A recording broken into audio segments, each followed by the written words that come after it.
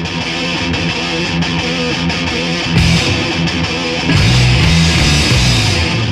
everybody, I'm Matt Valley, and welcome to episode number 84 of the Rock and Roll Research Podcast, where we share the super cool backstories of the marketing and insights pros that you trust.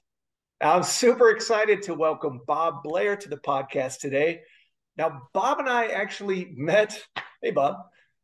We actually met once in person way back in 2009 when a mutual friend called him and called me and said, guys, Motorhead's playing at the Chicago House of Blues. We got to go. We both said, yes, absolutely, we got to go. And so we spent this awesome night with Lemmy and company, had a blast, copious amounts of alcohol. But it was.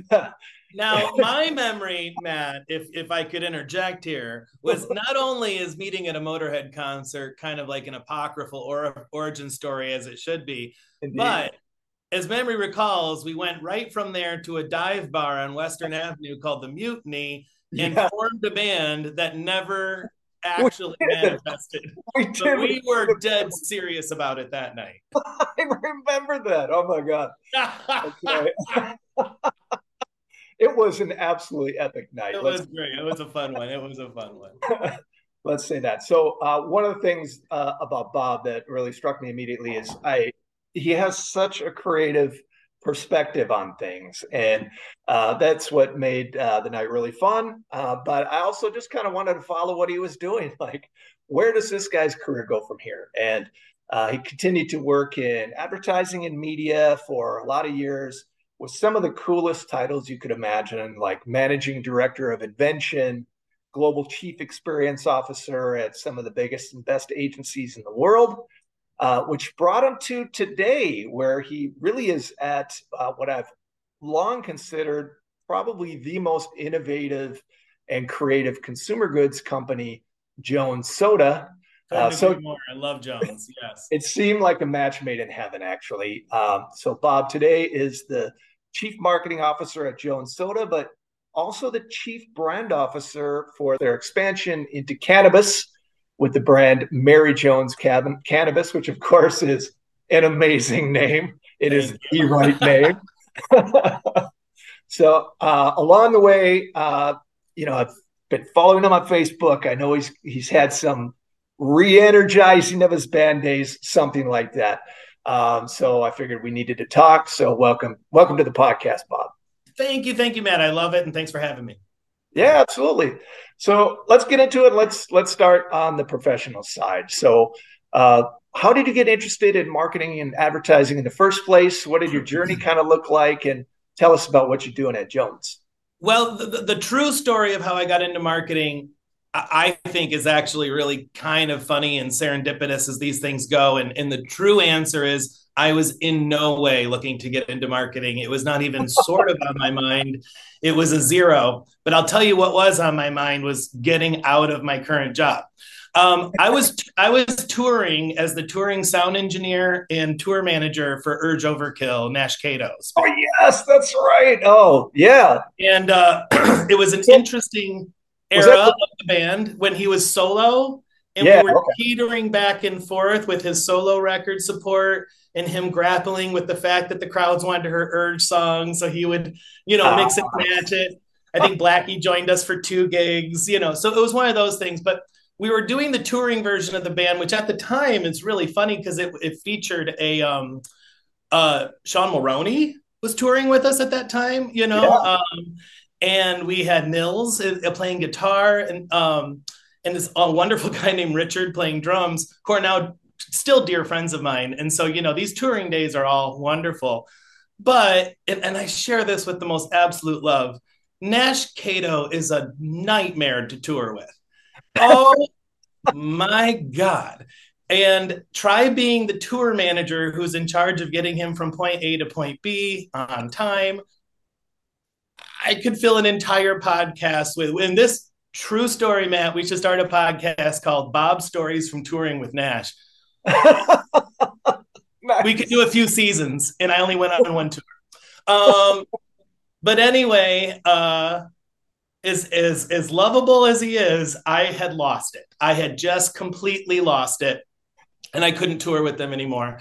And we got back to Chicago, and I was not supposed to be done with the tour. In fact, we were just on a little break, and we were supposed to get back out on the road almost immediately.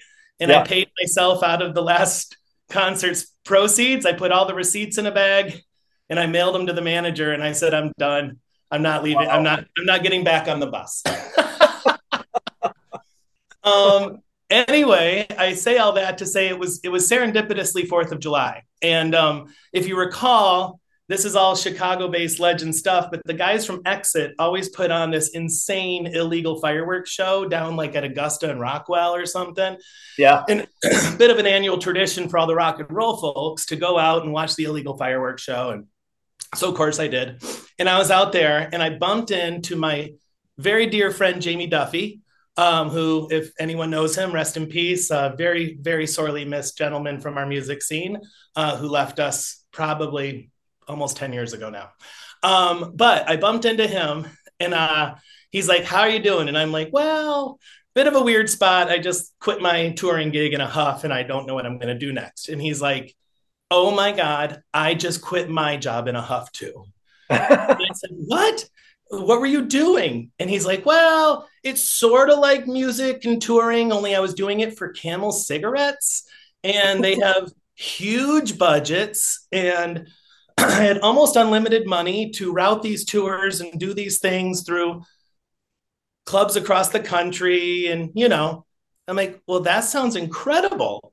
He goes, "Yeah, but there's a catch. You wouldn't believe it." And I go, "What?" "Well, when you're not touring, you got to go to an office downtown Monday to Friday." And I'm like, "Well, wait, that kind of sounds all right, like a normal job." He goes, "Yeah, you get benefits, you get 401k. I'm like, "Wait, when did you quit, Jamie? When did you quit?" He goes, "Yesterday." And I had him write down the name of his boss. I'd never even heard of his job. I didn't know what it was. Yeah. And I called his boss the next day. It turned out I was calling a very large advertising agency. I had no idea. That person said, "Why are you calling me for a job? You're supposed to call HR and submit a resume." And I go, "Oh, my bad." So I did that. A week or two later, I ended up in front of this guy interviewing, and I ended up getting Jamie's old job. And that job was to be the technical director for the RJ Reynolds Camel Club program. Okay. And in hindsight, it makes total sense why they would hire people from the rock and roll touring industry and stuff, because you're setting up lights and you're setting up branding elements and whatever. But that was my foothold into what later became a whole career in marketing, because I was working at an agency. And I slowly went from being a technical director to running these programs, to pitching these programs, and then landing new accounts to do this type of work. And then, once you get to a certain status at one agency, my biggest recommendation for anybody's career, leave, because then the next place that hires you brings you in at a higher and more senior level, and you go. And I bounced a lot, and I switched jobs every couple of years for a while. But it really was all because of serendipity and bumping into my friend Jamie, and both of us hating our jobs that we were in because of something, and just really just swapping numbers. And I think I've only looked for a job 1 or 2 times in my life, and I didn't find one. The only jobs I've ever had, and I could go through every single one of them, somebody came knocking that I wasn't expecting to hear from, and I just almost always say yes if it's interesting. And it's been every step of the way. Wow, what a fascinating story. And I remember back when I was playing in a rockabilly band in Minneapolis back in the day, they would always have the Camel cigarettes representatives there on premise. Carrying a backpack, handing out smokes. That was my people. I think in Minneapolis, we were probably all over the 7th Street entry and First Ave and the Globe. And my favorite club, the Gay 90s. Yes, absolutely. I love the Gay 90s. Oh my God. I have a familial connection to the Gay 90s. We can talk about that at some point. So. I have legendary stories from the men's room, the club you can only access from the men's bathroom of the dance club. Very nice. All right. Okay, cool. So tell us about how you got to Jones Soda, and kind of your big vision for what that's all about. Yeah, sure. The last role I had before this had me running global capabilities at an agency called Publicis that has 10,000 employees and 167 offices around the world. And, it was neat at times. And I'm not going to pretend I didn't enjoy bouncing around to like some global destination or some fancy, conference or something. But in between those times, it felt unwieldy. You're talking at large groups of people. You don't talk with somebody. Your clients are a lot of them, and they're very senior, and you see them 1 or 3 times a year. And I was definitely missing the tangibility of work I'd done years ago, where I felt like I was making more of an impact and I was talking with the people who were doing the work directly, and I just saw the results of it. Like I often would see myself at the front end of a project and never even hear about it again, Right. And so I think when you're starting to feel a certain way, you put your radar into the world through Yeah. all sorts of cues, right? And I think I had maybe put those energies out there that it was time. And my job was very clearly a global job, and the pandemic happened. And I was doing my job 100% over Zoom to a global constituency. And it was just the most soul losing experience, having calls at weird time zones to people who are mostly having their cameras off. Yeah. And it had accidentally turned into the worst version of the job when the pandemic happened, because all the good parts went away, right? So I was really kind of like putting the radar out that I was maybe looking for whatever the next thing might be. And luckily for me, one of my favorite clients that I'd worked with for years in different jobs, a guy by the name of Clive Sirkin. He was CMO of Kellogg's. He was CMO of Kimberly Clark. And when I would work with those brands, he was my main client counterpart. Right. And so I knew him very well, and really, luckily maintained a relationship with him. He's on the board of directors at Jones. And I didn't know or whatever that anything was looking, but he and I were just having coffees, and he would be like, "Oh, here's what I'm thinking about." And I'd be like, "Oh, that's interesting. Here's what I'm thinking about." And we would talk about Jones just because he's on the board, Right. And little did I know that he was soft interviewing me for their first CMO role because they didn't have one. And the reason they were creating the role of a CMO was because this legendary 25-year soda brand had raised funding to go into cannabis, but hadn't quite figured it out past that. It was like, Okay. we're a cool soda brand. We raised $8 million to go penetrate a new category, but we've been talking about it now for 4 months and nothing's happened. And Yeah. and so it was very clear that the reason they did it that way was the only reason that cannabis exists for Jones is an extension of the brand, an extension of the equity, extension of everything. So you need the person that's going to do that to have some sort of like, feet in both parts of that world and to own that brand relationship to take it into another category. And so CMO of this soda brand with the remit to successfully take it into cannabis. And Right. I had a fainting spell, Matt. I was like, wait a second. I can go from a global job that feels unwieldy to working on this very specific, legendary craft soda brand with a very Right. small but dedicated, passionate team. Yeah. And I get to go make something where the making of it is so real and so tangible, and like you get to hold it in your hand and you get to drink it at the end. It couldn't have checked more boxes for me. I Yeah. also love weed. Matt, I love weed. I've been a big time weed user for like all the way back since college. And so like for me, like it just brought together a lot of things I'm passionate about and a lot of things that are fun. And it gave me that sense of getting my hands on the work that I was so missing.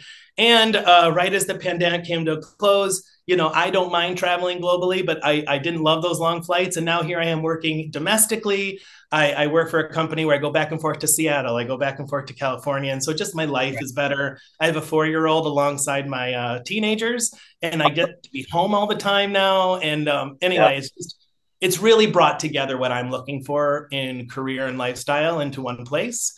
and the people are amazing, and it's just great. It's great.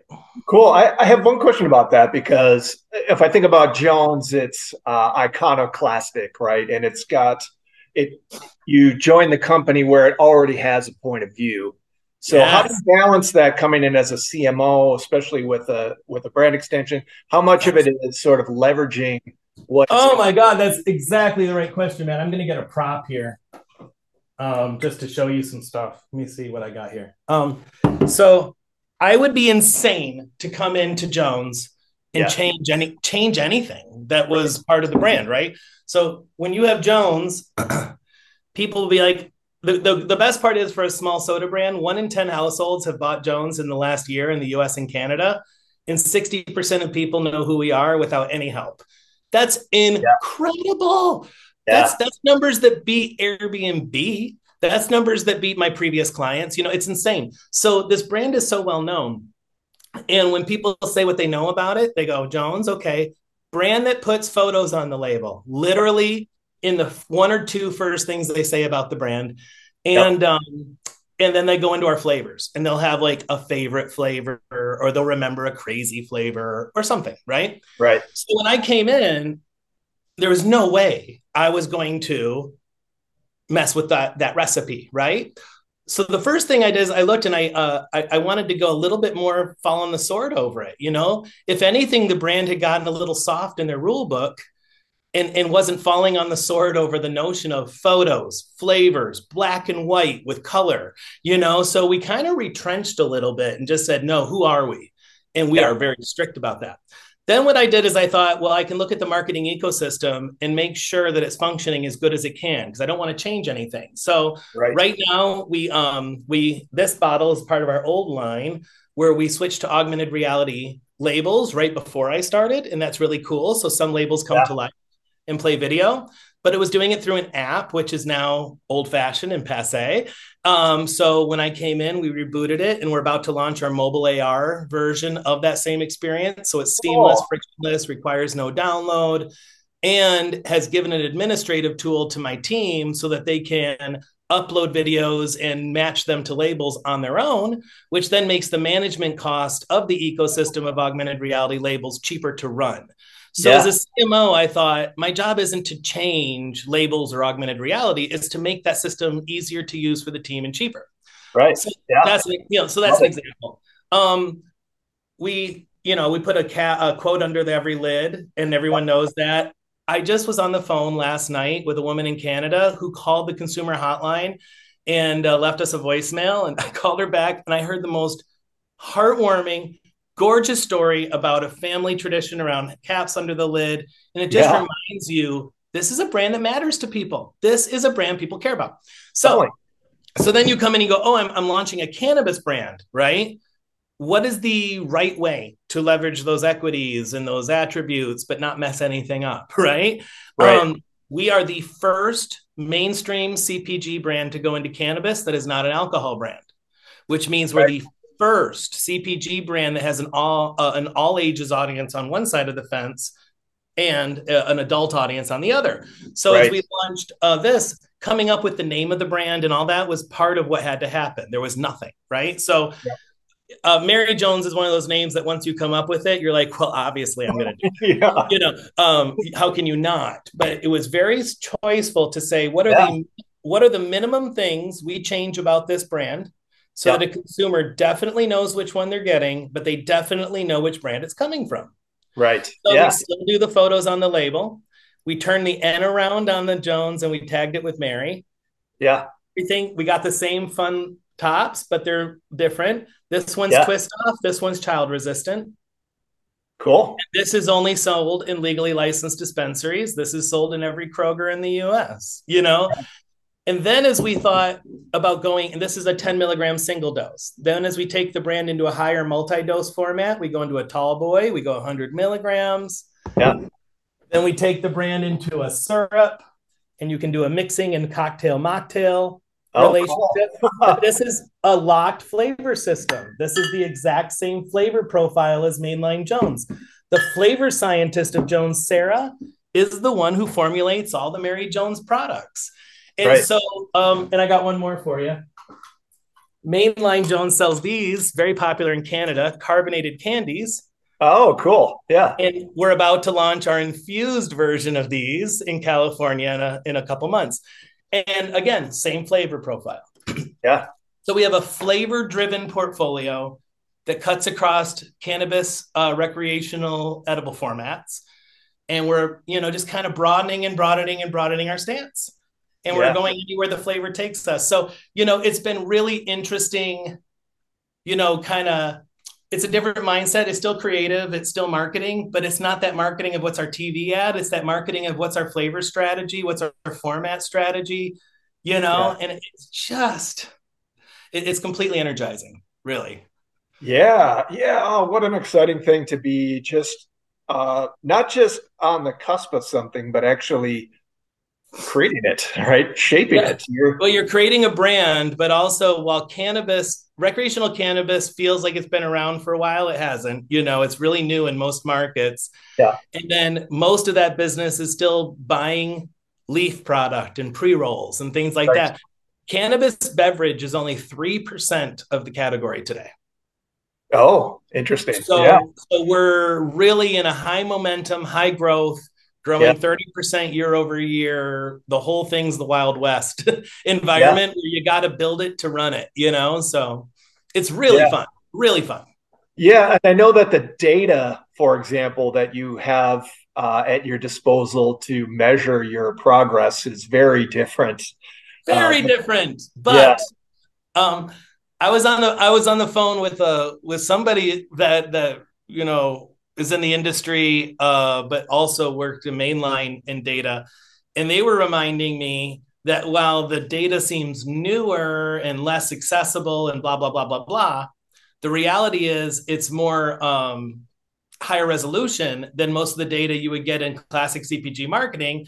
And I'm like, wait, why? What? And he goes, because almost no transaction in cannabis doesn't happen through a dedicated point of sale system that's tied into one of the major things. And you're like, wait, you're Right. right.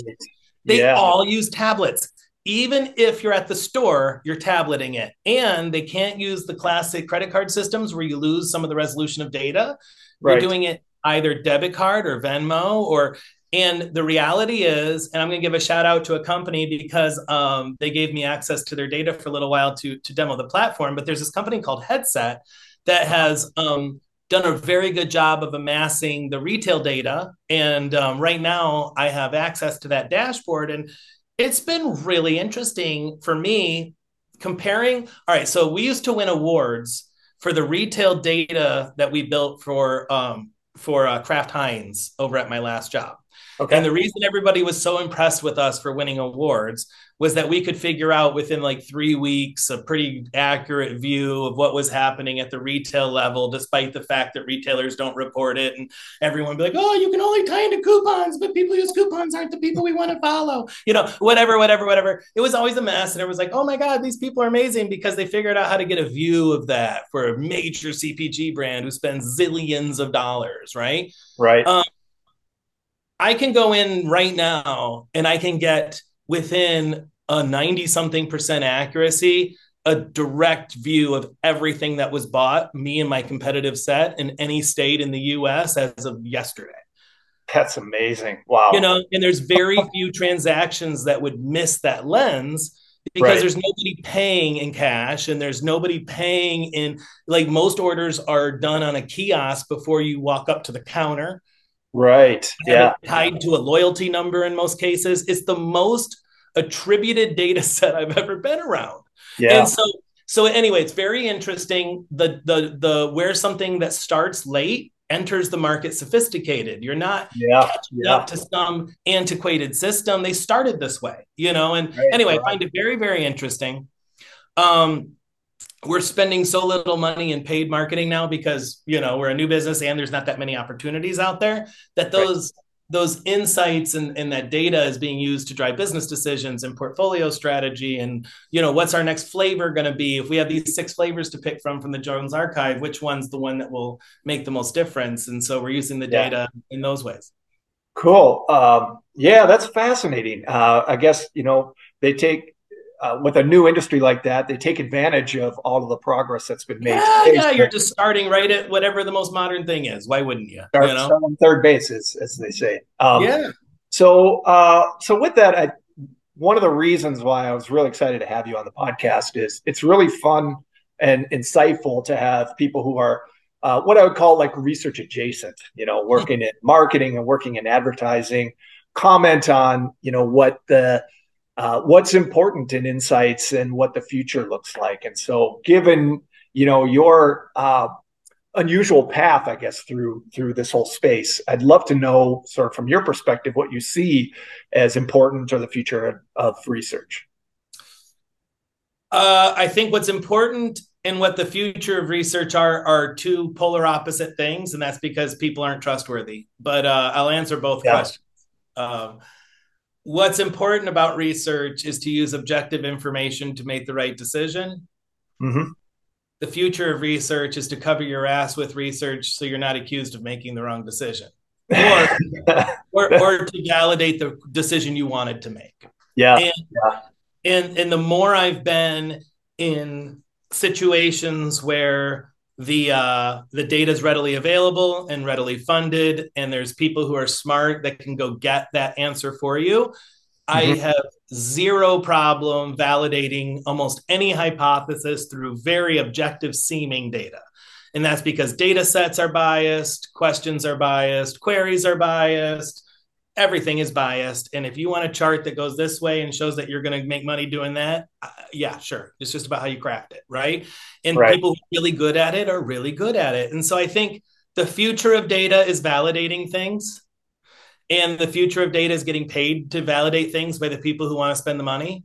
And that is typically biased. And I think biased data to support findings that need to get funding is 100% where the entire thing's going.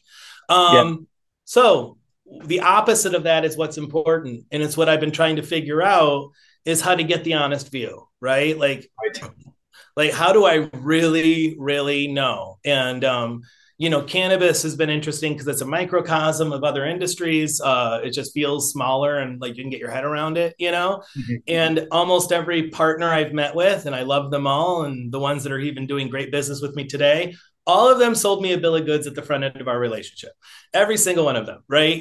Because we're all high on the supply of the promise of cannabis, and there's gold in them there hills, and so almost like holding hands with somebody and jumping into a business relationship with them almost requires you both being like, we're going to make millions. Just the same way every band I've ever been in started with, we're going to be huge, And if you don't believe that, then don't start the band, right? And if you don't believe it, don't go into cannabis beverage. But the front end of the relationships have been pumping up the opportunity. And what I've really found very important as I land the plane is to ground the opportunity. And we're a publicly traded company. I have to report numbers to a board of directors. I have to report numbers to the street and earnings call. I can't sell too much of that pipe dream. Quite literally in this case, that's not even a metaphor. But anyway, that it's been really interesting for me as someone who now loves the idea and the promise and the brand and marketing of cannabis that also owns the P&L to say, I got to make it a successful ROI driving business. And so how do I not base all of my thinking on whimsy and dreams and really ground it? And so it's been, I don't know, it's a long-winded answer to your question, but no, I think it's really important. I think a lot of insights professionals have heard kind of that cynicism, and it's a wake up call, right? It's a constant challenge for us to actually produce truth rather than whatever that biased view is. I'll tell you, if I was a research company right now and I had a client, I would give them 2 answers to every question and I would label them. Here's the question. Here's the answer to your question that makes you look great, and here's the one you need to hear. Yeah. Yep. And you use these how you wish. And then they would go, "Oh, man, you're really good at this, and data's really biased, isn't it?" And you go, "Yeah, it really is. Isn't it a joke?" Yeah. Awesome. Okay, so I know that this whole started for you with music, right? Sure. Obviously, there's a passion for it that brought you on tour. Wanted to be around it. but you didn't completely let go of that. So I'm curious to know how that's kind of continued to manifest in your life. Well, plug. I have my band Bicycle Tricycle, and it's a labor of love. The older I get, the more it turns into a recording passion project than a playing out passion project. Although recently I found a group of like-minded dads, and we get together almost every Tuesday night in a rehearsal space up north and just rock out. If you wrote a song, the other guys will learn it. If you wanted to like play a Pixie song as loud as possible and sing it at your freaking full blast, everyone's good enough to learn it real quick and play it. And it's just, we've been having a really good time. So music, whether it's just for fun or recording and being incredibly pretentious and ridiculous with my output as Bicycle Tricycle, I take all that really seriously, but thankfully I don't depend on it for my livelihood because that part never happened for me. And I think now that I have some more perspective, and I've watched some of my friends who are incredibly talented have different levels of careers in music. I think if anyone was planning on sticking with music, one of the critical parts is sticking with music. You can't be in halfway. Yeah. And if you ever feel like in your heart, like, I'm going to give it a little try, but if it doesn't work out, I'm going to go into marketing, then you're going into marketing. You have to like 100 billion% be in. And then of that group of people, some people end up having great careers out of it. I think having a career that gave me permission to treat my music as the artistic hobby that it is has allowed me to really let it be something really personal. I care deeply about the records I put out. I play way too many instruments on them, and then I convince my more talented friends than me to come over and play on them. And I'm graced by performances on my record that nobody would be able to afford to have if they weren't just doing me favors. These are really, my records have, Solomon Snyder and Matt Walker from the Cupcakes on them, and Max Crawford from Poi Dog Pondering, and my friends Jason and Nils, and are the cream of the crop of the Chicago scene, and John San Juan, and they come by this little shitty room in my house and they plug in and they play on my records, and it really it means a lot to me because I get to put something out I'm really proud of, and I it doesn't matter how many people listen to it, super proud of it, and so that's been really fun. So I still, that's what music is for me today, is a passion project, but a super passion project. I identify with every word you said there. That's awesome. Yeah. Very cool. Very cool. All right. So with a career that has intersected media quite a bit over the last several years, curious to know for you personally, what media you turn to either for inspiration or insight or enjoyment. What do you play? I've become, well, first of all, I'm a stereotype, I guess, because I become one of these podcast people where I mostly listen to podcasts compared to probably any other entertainment format. When I got those people. What? I love those people. I know it's kind of an awesome format. And, when I got my Spotify year in review, it's like almost no music in it. And I'm like, oh my God. I will tell you how bad it got for me. A new album comes out that I heard is good, right?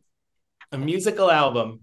I will listen to the dissect podcast that goes through the album and talks about all the new ones. I listened to the deep dive on the Weeknd's, whatever that, radio station album was. I listened to the deep dive on it, which was like 3 hours before I went and then listened to the record, because then I could enjoy the record more because I knew all the factoids that sat behind it. So anyway, I'm a total sucker for that. And my favorite one, and I just sit on the edge of my seat waiting for the next episode to come out, is the History of Music in 500 Songs. Have you encountered that podcast yet? No, I'm not familiar with that. It's shocking because there was a book written called The History of Music in 500 Songs, and this podcast takes each page of that book and makes it into a 2+ hour podcast that does a very deep history. And there's going to be 500 episodes of the podcast when it's done. And he's up to episode 167 now or something. It's incredible. It's incredibly researched, incredibly nuanced. And so for me, every time I plug in a podcast, it's this weird mix of entertainment and education. And so either I'm learning about a period of time I wished I knew more about, like a music documentary, or I'll listen to like I do the Huberman Lab podcast where it's a neuroscientist from Stanford.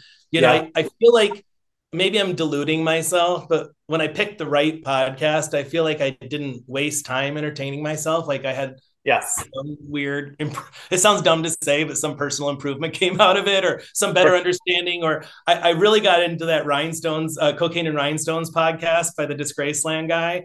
Because I know all the rock stories, but I don't think I knew all the country music stories, and so they're really similar. Bring it on. I love, so anyway, that's my chosen, if I'm listening, that's what I'm listening to. Awesome. Cool. All right. Well, this is the question I really want to know, because I know we share a mutual appreciation for Motorhead. And who doesn't? Who doesn't? I mean, it's almost, it cuts across everything, right? But this is what I really want to know. So deep down in your heart, right? So you're stranded on a desert island. Maybe you have some Mary Jones soda, perhaps unlimited supply, right? But you also have 3 records of your choosing to keep you company for the rest of your days. What are they, Bob? I think I'm not going to pretend I didn't see this question coming and think about it, but I think the issue with choosing a finite group of something is the minute you choose them, you're going to be plagued by what you did not choose, right? Like plagued with that for years. I remember conversations I had with people 10 years ago where I gave them an answer, and now I'm like, I got to call them and tell them. I think the real trick to it is to somehow play some judo on that and say, how do I get something that feels finite without feeling like there's an edge to it that I missed out on or something? And so I feel like personally that wouldn't be very hard for me, although I might have to burst the edge and get a 4th album in there. But it would be to take the 4-album arc from Brian Eno of his rock albums, from the Here Come the Warm Jets, Taking Tiger Mountain by Strategy, Before and After Science, Another Green World. And because what right before that was Roxy Music, and what was right after that was his ambient career, you don't feel like there's any edges, and you can just say, and if there's somebody who I'd be willing to mind meld with over time, I think Brian Eno. Okay, let's go, brother. I feel like there's enough depth and atmosphere that I could, every time I listen to it, find something new to latch on to, and I don't feel like I would be focused on what I was missing out on. Got it. So is that your 3 right there? Or is that it's 4, and I would have to figure out, and I think if I was forced to, I would kick out Before and After Science, but I would be very upset about it. All right. Fair enough. Excellent answer. It's surprisingly the first Brian Eno response. I ask this question every he's podcast. My favorite. I'm actually shocked. So you got 3 in 1, though. It's like 3 Brian Eno mentions. So there you go. You're doing your part. All right, Bob. This has been just an awesome chat. Super glad we reconnected. And hey, if I still lived in Chicago, right, we would have that legendary band that we had planned. We'd be huge. We would be huge. We wouldn't be working in research and marketing. I wouldn't even be doing this right now. All right, Bob. Thanks so much. Great fun. Keep in touch and rock and roll. Rock and roll.